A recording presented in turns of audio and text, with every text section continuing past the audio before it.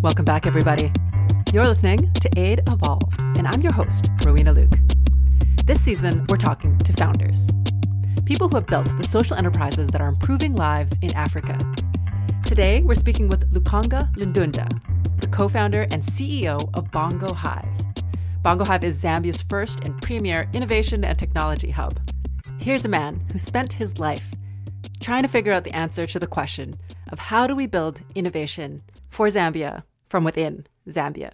Now, I know last week we spoke with Vilgrow Africa, which, based out of Nairobi, represents one of the most dynamic startup environments in Africa. But what about the rest of the continent? There's so much good work to be done outside of the big names of Nigeria and South Africa. And that's why I was really excited to sit down today with Lukanga to talk about what this industry is like in the Zambian context, specifically in a low-income country with a population of about 18 million. Now, incubators and accelerators in general need to rely on a multitude of revenue streams. Bongo Hive was no different. You'll hear how Lukanga needed to cast his net wide in order to keep Bongo Hive afloat. Over the years, Bongo Hive has drawn its revenue from corporates and the public sector, startups and investors alike. And Lukanga, even though his passion has always been in the technology industry, in order to establish a foundation for Bongo Hive, they needed to start out by enabling businesses in other sectors, like agriculture, fashion, lifestyle. One example he talks through, which I found so illustrative of the difficulties of working with technology in Zambia, is the experience of early Android app developers. In Kenya and South Africa, there was this idea that you could just build a mobile app, put it out there in the Play Store, and get 1 million users and make $1 million. But in Zambia, even if you built the perfect app, even if you got 1 million users who would pay $1 each, when Lukanga created Bongo Hive in 2011, Google had no mechanism by which to pay app developers in Zambia. So that was an immediate showstopper for a lot of the talent in this country. Anyways, lots of tidbits in the hour ahead for those of you that are interested in the work of fostering innovations in low-income countries. But now, without further ado, let's dive in. 39 years ago, Lukanga was born at a city about 4 or 5 hours drive north of Lusaka, the capital of Zambia. He was the baby of the family, the last of 5 siblings. But he was lucky enough to be the first in his family to leave Zambia so that he could go to university in South Africa. There, he studied information technology at Nelson Mandela University. And then once he graduated, he worked in the nonprofit space for many years as a technology professional. Eventually, he ended up at VVOB, a nonprofit focused on strengthening education systems in Zambia. And that was where he met his future Bongo Hive co-founder, Bart. Bart and Lukanga would sit down together after work and wonder, of all the innovations they were building, of all the technology they were deploying within VVOB, how much of this was going to last? And how much would disappear once the aid funding disappeared? There were more questions than answers. My experiences and the experiences of my other co-founder, Bart, who I was working with, got us to a place where we were wondering whether the work that we were doing was, we love to use the buzzword sustainable, right? So if you solve a problem now as a nonprofit and you come back 5 years after the project has ended, would you still find your solution working? And the great thing was Bart had such great experience working on different continents that he was able to reflect on all the work that he had done. And he got to a point where he was also a little frustrated. From my perspective as well, having had, at that point, probably it was like 5-6 years of experience in the nonprofit space, I was also now thinking about how Zambians become the creators of solutions and how nonprofits become enablers of these solutions. And it got us to a place where we were questioning what models would work so that we are not the center. We're not at the center of this change, but that we're creating platforms where people who have ideas or have solutions can be supported in the inception of the ideas and the growth of the ideas, but that we take a back seat and we get comfortable with the fact that we are not the experts, right?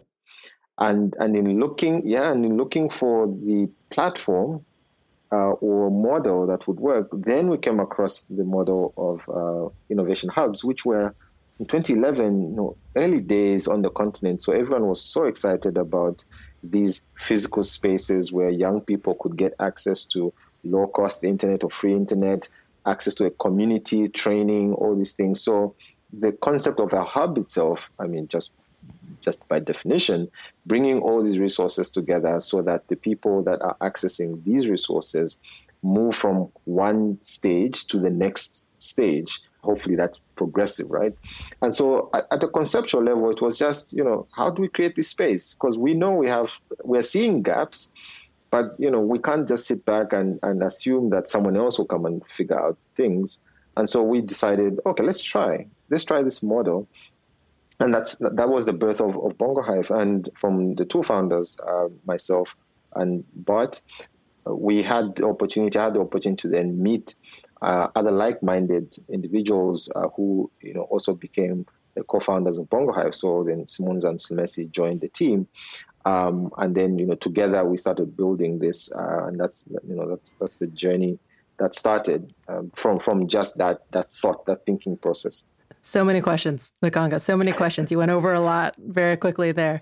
Can I ask, so you mentioned the thing that got you in this space was this idea of building out the Zambian ecosystem. And, I definitely get that from an academic perspective. But for you personally, how did that need manifest itself in your life? Were you working on projects where you didn't see Zambian talent being properly used? Because when you're in a job and you're getting a paycheck and you're comfortable, it's very easy to stay there. What was the call to action you saw in your life where you were like, hey, I believe my Zambian countrymen need a little bit more than they're getting right now? So having worked, it's a good question. Having worked in nonprofits and seeing you could say what do you call it? The power struggle? Not really. I won't call it the power struggle. Oh, it is. There's power struggles everywhere, especially in the nonprofit space. So, exactly. So, okay. So if you're a USAID funded project, right? So it's US taxpayers' money, right? So it has the particular interests, and how that money is deployed is all based on a number of people that sit down, do whatever they can to figure out, how this should be done, how it should be implemented. And then you're sitting there and you're thinking to yourself, okay, at which point am I part of the process, right? At which point do I take charge of this process so that my voice is important? And we've seen the changes and shifts over the years in how development aid in the whole, you could sort of call it the industry, right? How they implement projects. And you've seen, for example, USAID and some of their, the strategic changes in how local partnerships should be developed and how projects should be developed with a community approach and all those things. So 10 years ago, we were questioning these things like, okay, so if you're flying in from the US, how do you know exactly that, you are solving a problem, like you said? Do you know? Yeah, do you know, right? But we're all being paid. It's a job at the end of the day. So now balancing the fact that, okay, yes, I need this job versus in the long term, how as a local am I actively engaged or involved in this process of actually solving these problems? Because there's lots of money. And yes, it solves for problems in education, health, and all those things. But it was also really just a question of how can we as locals be involved in this process, as opposed to the way things have been done. And having worked within NGOs, I knew, I felt it, I experienced it. And for me, it was about now taking power from the NGOs in some ways and giving it now to the people that experiencing the problems, and hopefully that they can come up with long-lasting solutions. But again, not necessarily that you are just, conceptually saying, local solutions and local people, but it comes down to partnerships as well. And you will see later on when I talk about why we have 20 plus partners in the work we do, because we also recognize that there's so much that you can gain when you work together as opposed to sitting back and thinking, yeah, I know everything, I have all the money, so I know I'm right, to, I may not know everything. So how do I work with others to make sure that we do things right and also that they last a lifetime? Lukanga, I appreciate how politically correct you are as you're talking. Everyone in the ecosystem has its player. And also, when you look at these USAID projects, chief of party, almost always an American. The main, where did the decisions happen? Where did the core scope of the problem get decided? Usually, even today, it's a group of white American men that are making those decisions together. And yes, the winds of change are there. The USAID themselves are pushing that change. But that frustration that you're talking about, I hear it. I feel it too. And I'm really excited that you decided to do something about it. So innovation hubs sound cool. They sound amazing. And 2011 was very early for that to happen.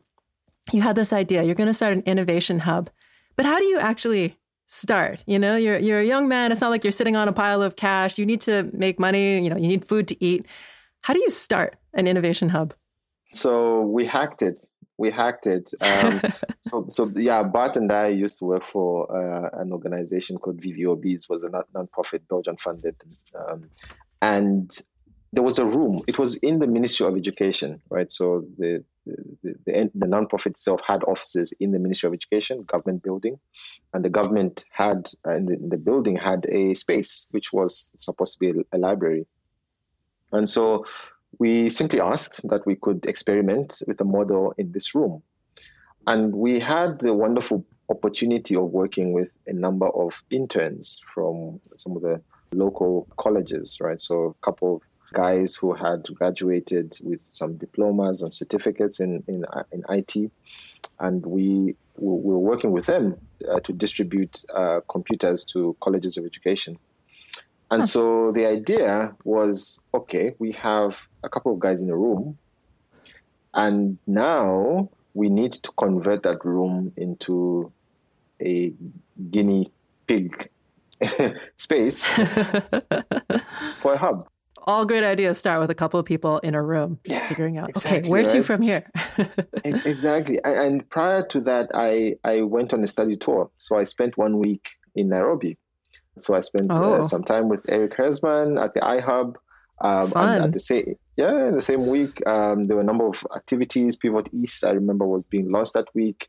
MLab East Africa was being launched that week as well. And so there was a whole lot of stuff happening that 1 week, and I got to interact with a number of players. So if you remember back that time, you had your Samsungs, Nokias, and all those active in the tech ecosystem. Samsung's still around. Yeah, I know.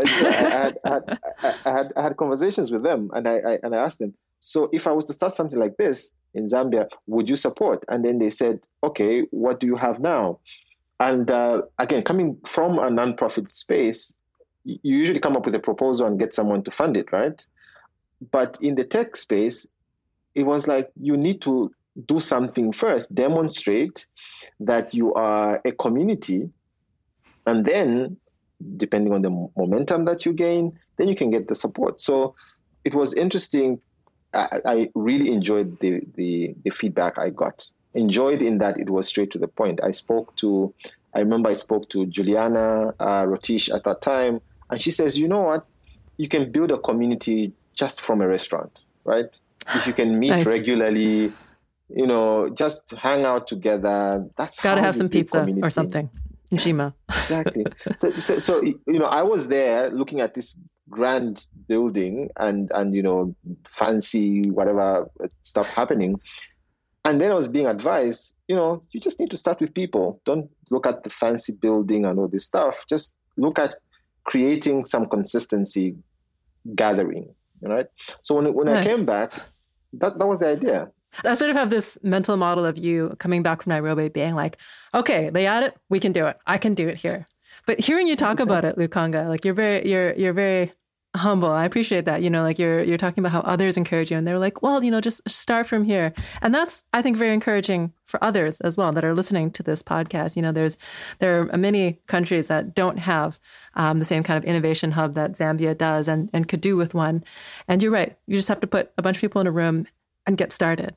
What did you do to get started? So this is when I met my other co-founders. So the great thing was that we had the space, we had a couple of computers and a couple of guys. So and was VVOB paying your salary, or were you living off savings? Like, how were you personally paying for dinner? I had a full-time job, and we managed at that time to convince VVOB that we could experiment with this hub model. We actually used the word knowledge center at that time. And we were able to experiment with it because, like I said, we had computers that were distributing, we had interns. So we layered on top of that. One of my co-founders, fellow co-founders, Simon Silumesi, great tech guy, and he was super interested in just training. So our first session, he actually came in. We met at the subway and had a long conversation about how to do this, and he was like, "You have people, you have space. Let me come and do the training." So our first session was basically him training these interns, and then we used to do that every 2 weeks. Nice. So it became like an incremental approach. Like, okay, if we are going to build our hub, this training capacity building we need to do. We need people. We need consistency. So run events and all those things. So every 2 weeks we would meet, and by 6 months later, we had raised our first seed money. So someone walked in and saw what we were doing, and she was like, "Oh, here's I remember, I think it was like £15,000. To buy some laptops, travel for a few conferences." And when we did that, we came up with the name Bongo Hive. It took us about a month. And then by the end of the year, Bart and I had traveled to Tech Africa conference in South Africa, in Johannesburg, where we met Indigo Trust. And Indigo Trust heard about what we were doing, and they asked us to submit a 2-page proposal, submitted it, then they gave us, I think it was like £21,000 or something like that. Nice. Then we held a huge boot camp on mobile app development training, and that was in December 2011. And then the ball started rolling a little faster because we now had some money. We were running activities. I remember we even had a short TED talk because Juliana was in town and we were running a project on elections project. So, we did an interesting TED talk. But anyway. Nice. I would love to see that. We got to get that in the show notes. Yeah, sure. So we focus on organic growth, basically. If you were to summarize our growth initially, was we knew we needed to grow a community. And so we decided we're going to be running training programs. And as we were running those programs, that if they were good enough, the people in the room would invite their friends. And they would invite their friends, just like that. So over time, and that's why when people ask us, why are we built like this? It's because our initial focus, even now, was just people. Like, if the content is good, it will work out. And if people don't come, then we'll know that there's something wrong. And so we're just building. Yeah, we're just building and trying to fill the gaps along the way. And the journey of 10 years is really now figuring out what's not working and figuring out how to solve for that in a very sustainable way. Yeah, that makes sense. What was your plan of attack at the time? Like when you were envisioning the business or the growth of Bongo Hive, was your idea to set it up as a nonprofit and get grant funding year to year, or were you going to set it up as an enterprise and have a revenue stream? Like, how were you envisioning that the organization would grow alongside the demand from the population? Yeah, so we knew that we wouldn't set up, or at least we agreed we wouldn't set up a nonprofit, because it just didn't make sense for us to be a nonprofit while supporting businesses. We needed to be a business ourselves, and not from an ego perspective, but also, there's a bit of respect as well if you are supporting businesses and businesses look at you and like, "Oh yeah, okay, you run a business. Okay, we believe you." As opposed to, "Oh, we just do grants. We wait for people to give us money, then we support." So we raised some funding, which was great. One story with Google. Remember when I was in Nairobi, I met with Google and I told them, asked them, what would it take? And 2 years later, I went to their Cape Town office, and then I showed them what we were doing, and we got like a $25,000 grant from them. Nice. But that was the process. Demonstrate that what we were doing was impactful, and then be able to, raise the kind of money to do what we're doing. And later on, we received a significant grant from Comic Relief. We changed our model significantly. And, by demonstrating that we're able to work with entrepreneurs and help them be successful, we gained, you could say, a following, or we had organizations and companies now coming to us looking for the same secret sauce, right? And for them, then we started providing a service. Right now, we are running internal innovation, corporate innovation programs for, some of the largest banks, right? So we have Stanbic, Zanaco, these are large banks. So the model shifted because we had experimented very well and proved with, of course, using donor funds and grants, we had proved that the model that we were employing had impact. And now we were able to use that impact to go to clients and then be able to set up another company called Bongo Hive Consult, where we now build technology and innovation products and services for organizations. Yeah. Nice. There's two things I find fascinating about what you're just saying. First is the revenue stream that comes from both the aid sector and the private sector at the same time, like both in parallel. I think one of the things that donors might not appreciate coming from America or from the UK is how much of what goes on, in the education market, in the health market, is driven by donor funding in the Zambian context. And so to some extent, even just to tap in to the full market, it makes sense to draw on both the private sector as well as the public sector through grant funding. And that's a model that I wouldn't it's not even common, but it's almost necessary, because that's just where the funds are, and any good business needs to look at where the funds and where the opportunities are.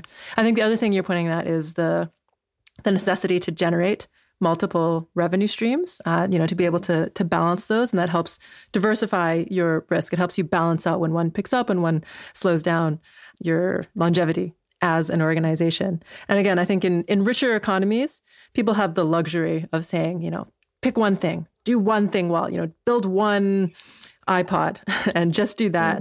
Whereas in practice, when you look at the most successful companies, the most successful technology companies in Africa, a lot of them are layering on services. They're not just fintech, but they're fintech and health tech. They're not just sending you a Moto. They're sending you a Moto and giving you financing on the same application, and that's necessary because of the state of the market that you're working with. So it's interesting to seeing how that plays out, even for Bongo Hive as you're growing the organization. Mm-hmm. Were there any key pivot moments that stick out in your mind, like moments where you really had to question the identity of Bongo Hive? So we have a tech background. The founders have a tech background. And when we started, we were very passionate about just tech, and in some ways a bit naive. I don't know if you remember, there was a time on the African continent where there was it was a crazy time, really, where people were talking about how they could become millionaires by building an app and having that app downloaded, and people pay $1. So it was like basic, right? So if I build an app, people still talk about that. That's still a thing. I know, right? People it's pay $1, now. And then if 1 million downloaded, then I'm a $1 million millionaire, really. Yeah. And that influenced our model in the early stages.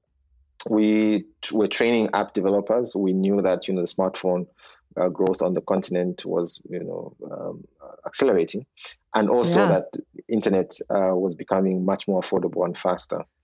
Android was just coming out. Smartphones were becoming so much cheaper. There was a whole new ecosystem and a new market that's emerging. Yeah. And then biggest challenge was always payments, right? So simple things like Google wasn't paying into Zambia. So yes, so how can you be $1 million app developer if Google can't pay you the money if people pay Oh. Google, right? Wait. So if you successfully get an app out there and 1 million people pay $1 each for it, but you live in Zambia, there's no way for Google to write you the check for the money that they've already received for your app. Is that right? So now you can, but 10 years ago, you couldn't. That's wild. What did they do? Did they just hold on to the money, or? You'd have to find maybe like someone, a friend, maybe registers an account in the US, and then the money goes there, and then they can transfer to you. So you'd figure it out, but use that's so frustrating. ways. But the average person on the street doesn't have any connections to the US or the UK or wherever. So it was always a challenge to monetize, and it was about monetizing apps, right? So Google stole your first profits. That's what I'm hearing. But they gave you 25K, so we can forgive them. I know, right? But no, the model was too basic, right? The assumption that people would just build tech companies and succeed is you make a lot of assumptions. And these are the issues that, we all deal with, especially in the nonprofit space anyway, dealing with issues of access, right, and costs. So the assumption that you're in Lusaka and you can build an app doesn't mean the 18 million Zambians can access your app, right?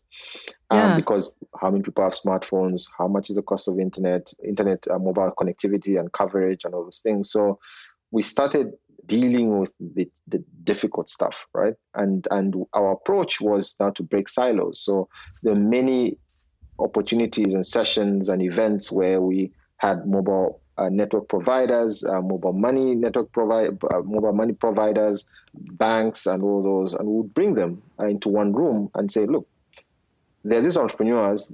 How do they succeed? And we started building a community beyond developers, right? And now looking at the ecosystem. How do we work on the ecosystem? Because you can't do it alone. You need to work with a whole lot of other players, but also you need to recognize your role and place in the ecosystem. And that's why very early on, I think 2-3 years into our existence, we realized it wasn't just about this building or small room where these developers were. The tough things are things that happen outside that room. Policy, tax, all those things, right? Right? And it was great to discover those things, because knowledge, right? Once you know what you're up against, that's at least you are in a better position. And then we started trying to figure out how to solve for these silos and challenges and gaps in the ecosystem. And that's why there was that light bulb moment for us that you know what? Actually, our role is in the ecosystem. How do we build and support the growth of the local ecosystem and also the regional ecosystem? Because it's not just about building apps anymore. It's how do you build a successful business in Zambia? Everything from how you register the business, what kind of tax you pay, integrations, APIs, payment platforms, everything. How do you work with government? How do you work with private sector? How does academia work with government and private sector? So it's thinking through everything that matters in order for an entrepreneur to succeed in the local ecosystem and the regional ecosystem. So you're talking about the pivot. So 5 years, I think 5 years into what we were doing, we realized the tech ecosystem is just too nascent. And we pivoted to supporting all kinds of businesses, but recognizing that technology would be a cross-cutting theme, but also that we would be patient until the time when the tech ecosystem was mature enough to be able for people to actually start businesses and raise capital. And so for a number of years, we were just doing, we would work with agribusinesses, would work with fashion businesses, lifestyle. And, we just spread out. We just like, okay, you know what, Zambian businesses need support. We shouldn't focus on this niche market of these tech startups. And what we did in those years helped us to just learn more about supporting businesses, right? And not get too caught up with this whole unicorn story, this whole how do we make millionaires, right? To how do we build sustainable businesses in Zambia? And now, in the past 2 years, 3 years, particularly with COVID and how it's accelerated the tech scene, now, when we see some startups raise capital, millions, $1 business, Zambian business got into, Y Combinator. When you begin to see tech startups now get to a point where they're growing teams, raising capital, then now we know that, okay, we were on track 10 years ago, but now is the time to get back to our tech roots and double down on tech, because now the ecosystem is ready. Right. So those are the pivots we've had to take over the years. And I was actually talking to some of my staff the other day about this, that when deciding what to work on, we have to always think about the long term, that the client now or an organization that we work with that won't recognize tech, we must find a way of working with them at their pace so that 3-4 years from now, they'll be like, now we get it. And when they get it, that we will be there to work with them. Nice. Fascinating. So many interesting things in what you've said. Just on your last point about bringing clients into tech, I was recently speaking to a woman on the senior leadership team of a 5,000 person international nonprofit. And she was saying that whatever business you're in, you're a digital marketing business. Like every business of significance above a certain size has an online presence and needs to own that, needs to retain that. And if you don't realize it, you're not going to be in business in 5 or 10 years. And she was absolutely right. And the services that you're talking about are recognizing that, like, this is the way the world is headed.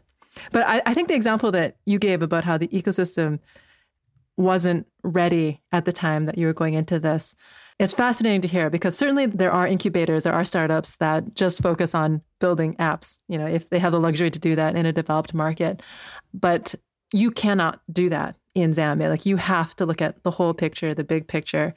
And you shifted Bongo Hive in such a way that you could expose yourself to that learning, to understanding, like, what are the core business enablers, and then how does technology play a role inside of all of that. Last question for you, Lukanga.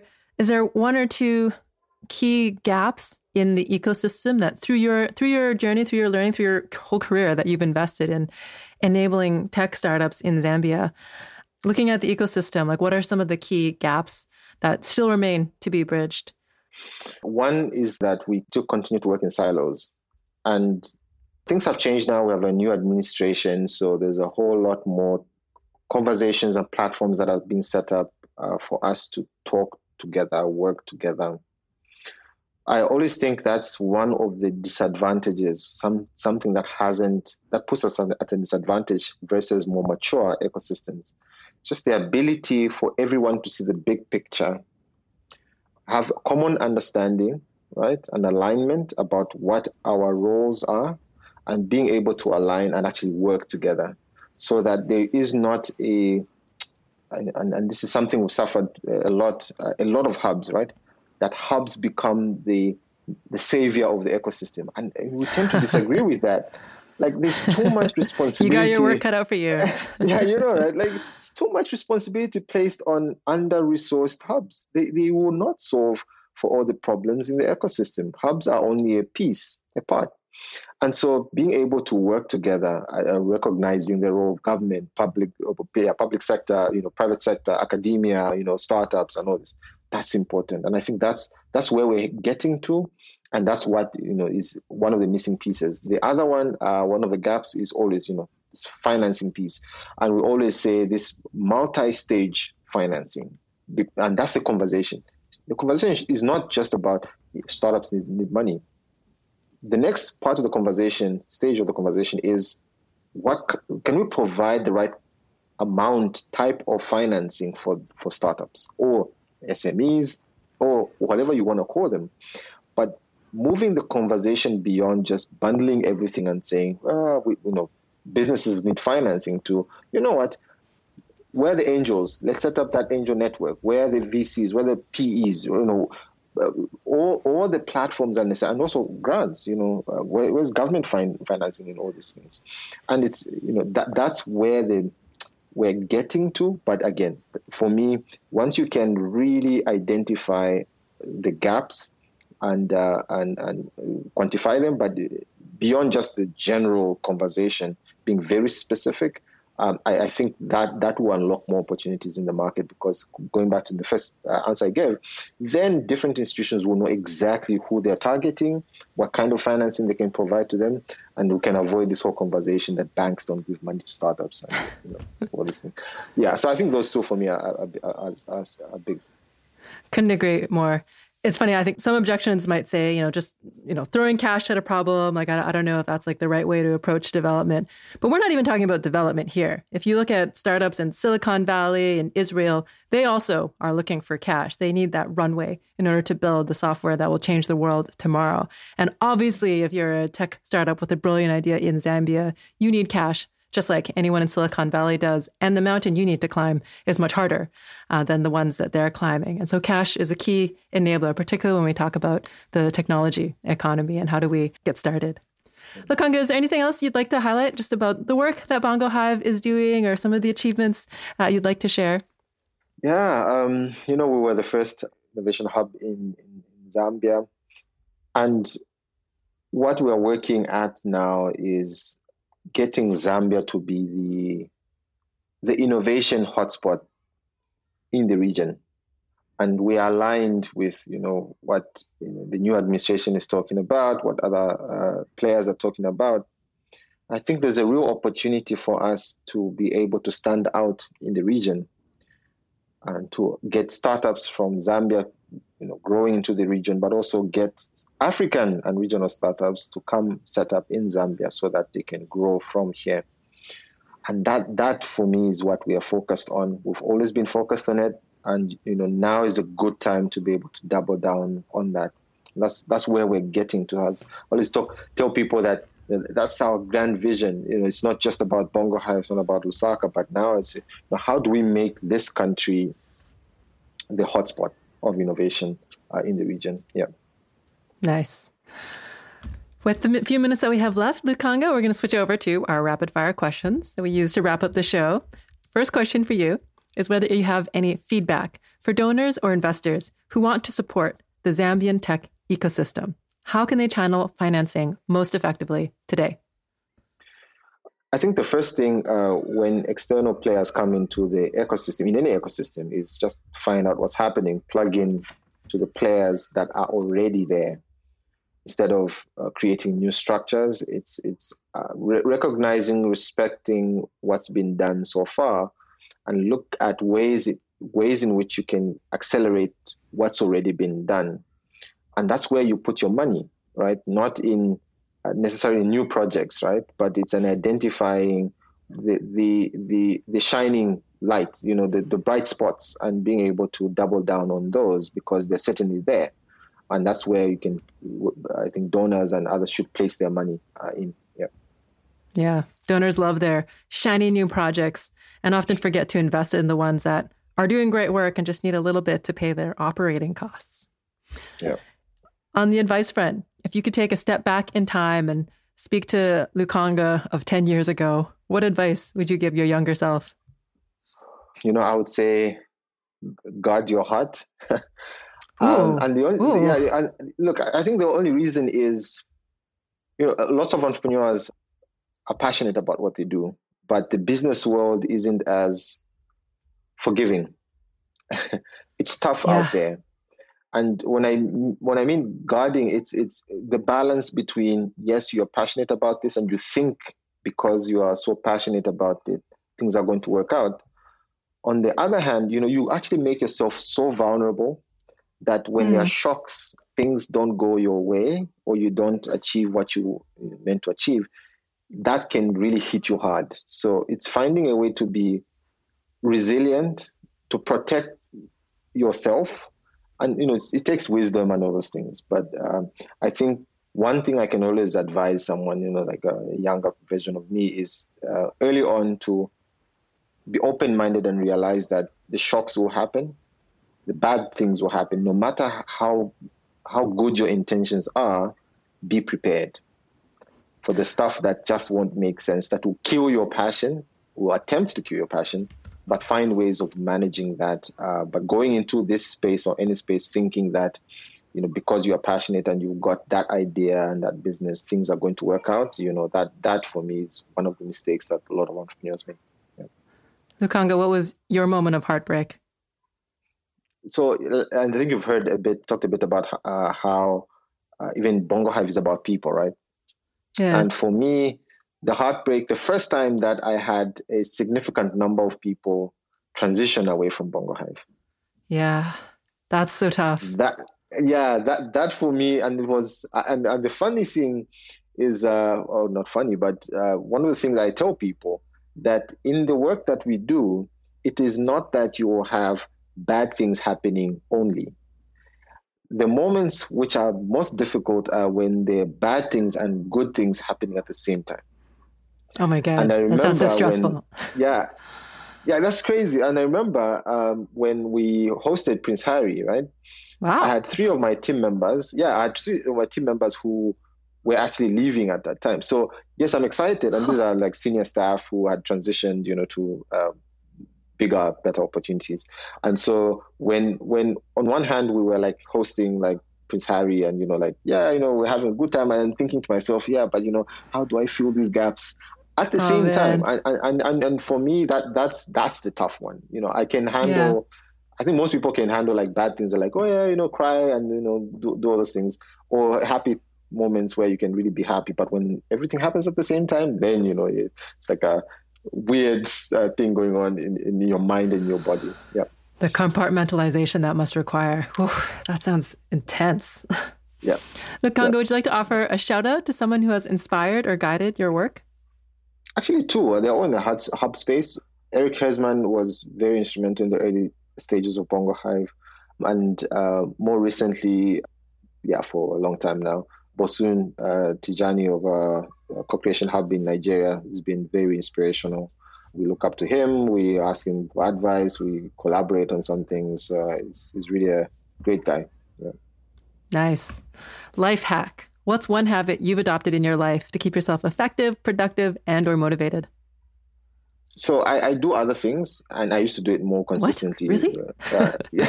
Apart from working? Really? Yeah. So I play a couple of musical instruments, and I used to be very active. And the reason why I'm using used to be because, over the past 2 years, I was doing an MBA, which was taking up most of my time. But I was part of a choir, playing drums. No way. I've been playing drums for about 20 years. So wow. That disconnect from work, like I would be at work and then I would get into choir rehearsal and, you're trying to master a song and, all these things. It's like that disconnect, if I call it that change was one of the best things I've ever had to do consistently in life, because you can I get my mind to be focused on something else totally, so that by the time I come back to work, I'm probably thinking a little differently. I got fresh eyes or fresh mind. But I always encourage people and my staff when they join, say, look, you can't just be working, do something else, Yeah. And so for me, that's my hack, like do something else apart from work. You can have a much more balanced life. Yeah. And they say music actually does make you smarter. So maybe that's working for you as well. Lukanga, you have to send us a link to a recording that you've done. We have to put it in the show notes. We got to get this side of your personality out there in the world. That's not even a request. That's just like a demand. Sure. Last question, and this one is just for fun. If you can recommend a book, a blog, or a podcast that you've enjoyed in your personal time? There's one book I read earlier in the year called The Courage to be Disliked. Interesting. Are you applying that now? No, it's a Japanese book, and it really helps center you as a leader, because just by the phrase "the courage to be disliked," we tend to want to do things right. Okay, some of us at least all the time, or not right, but we always want to be liked. There are some people like me who want to be liked. A leader, and everyone in the organization must like you. But this book really helps navigate scenarios or environments where it's okay to be disliked. Not to be hated, but to be disliked. That makes sense. You have to do that at some point. It's a really useful book. For sure. For people in the audience who want to learn more about Bongo Hive, what's the best way to find out more? So we're on all major social platforms, just writing the word TikTok, Snapchat. Yeah. Oh no. Okay. Not those. But It's the future, Lukanga. It's the future. Yeah, but if you look for Bongo Hive, one word, BONGOHIVE, on Facebook, Twitter, and our website is bongohive.co.zm, and you're on YouTube as well. Some of our content is on YouTube and Instagram. Nice. I mean, you got to be on Instagram these days. Thank you so much for taking the time out today, Lukanga, and have a great rest of your day. Thank you. That's so much fun. Hope you enjoyed the show today and this glimpse into the trials and tribulations of building the technology sector in Zambia. Don't forget to subscribe to the show so you don't miss any future episodes. And if you like what you heard today, we're always welcoming positive reviews on Apple Podcasts. One quick life update from me. I'm actually on the road at the moment, drifting between Toronto and New York City. So please have a little patience with me. The show will be back in about a month or so, once I'm back in South Africa. Until then, take care. We'll chat again soon.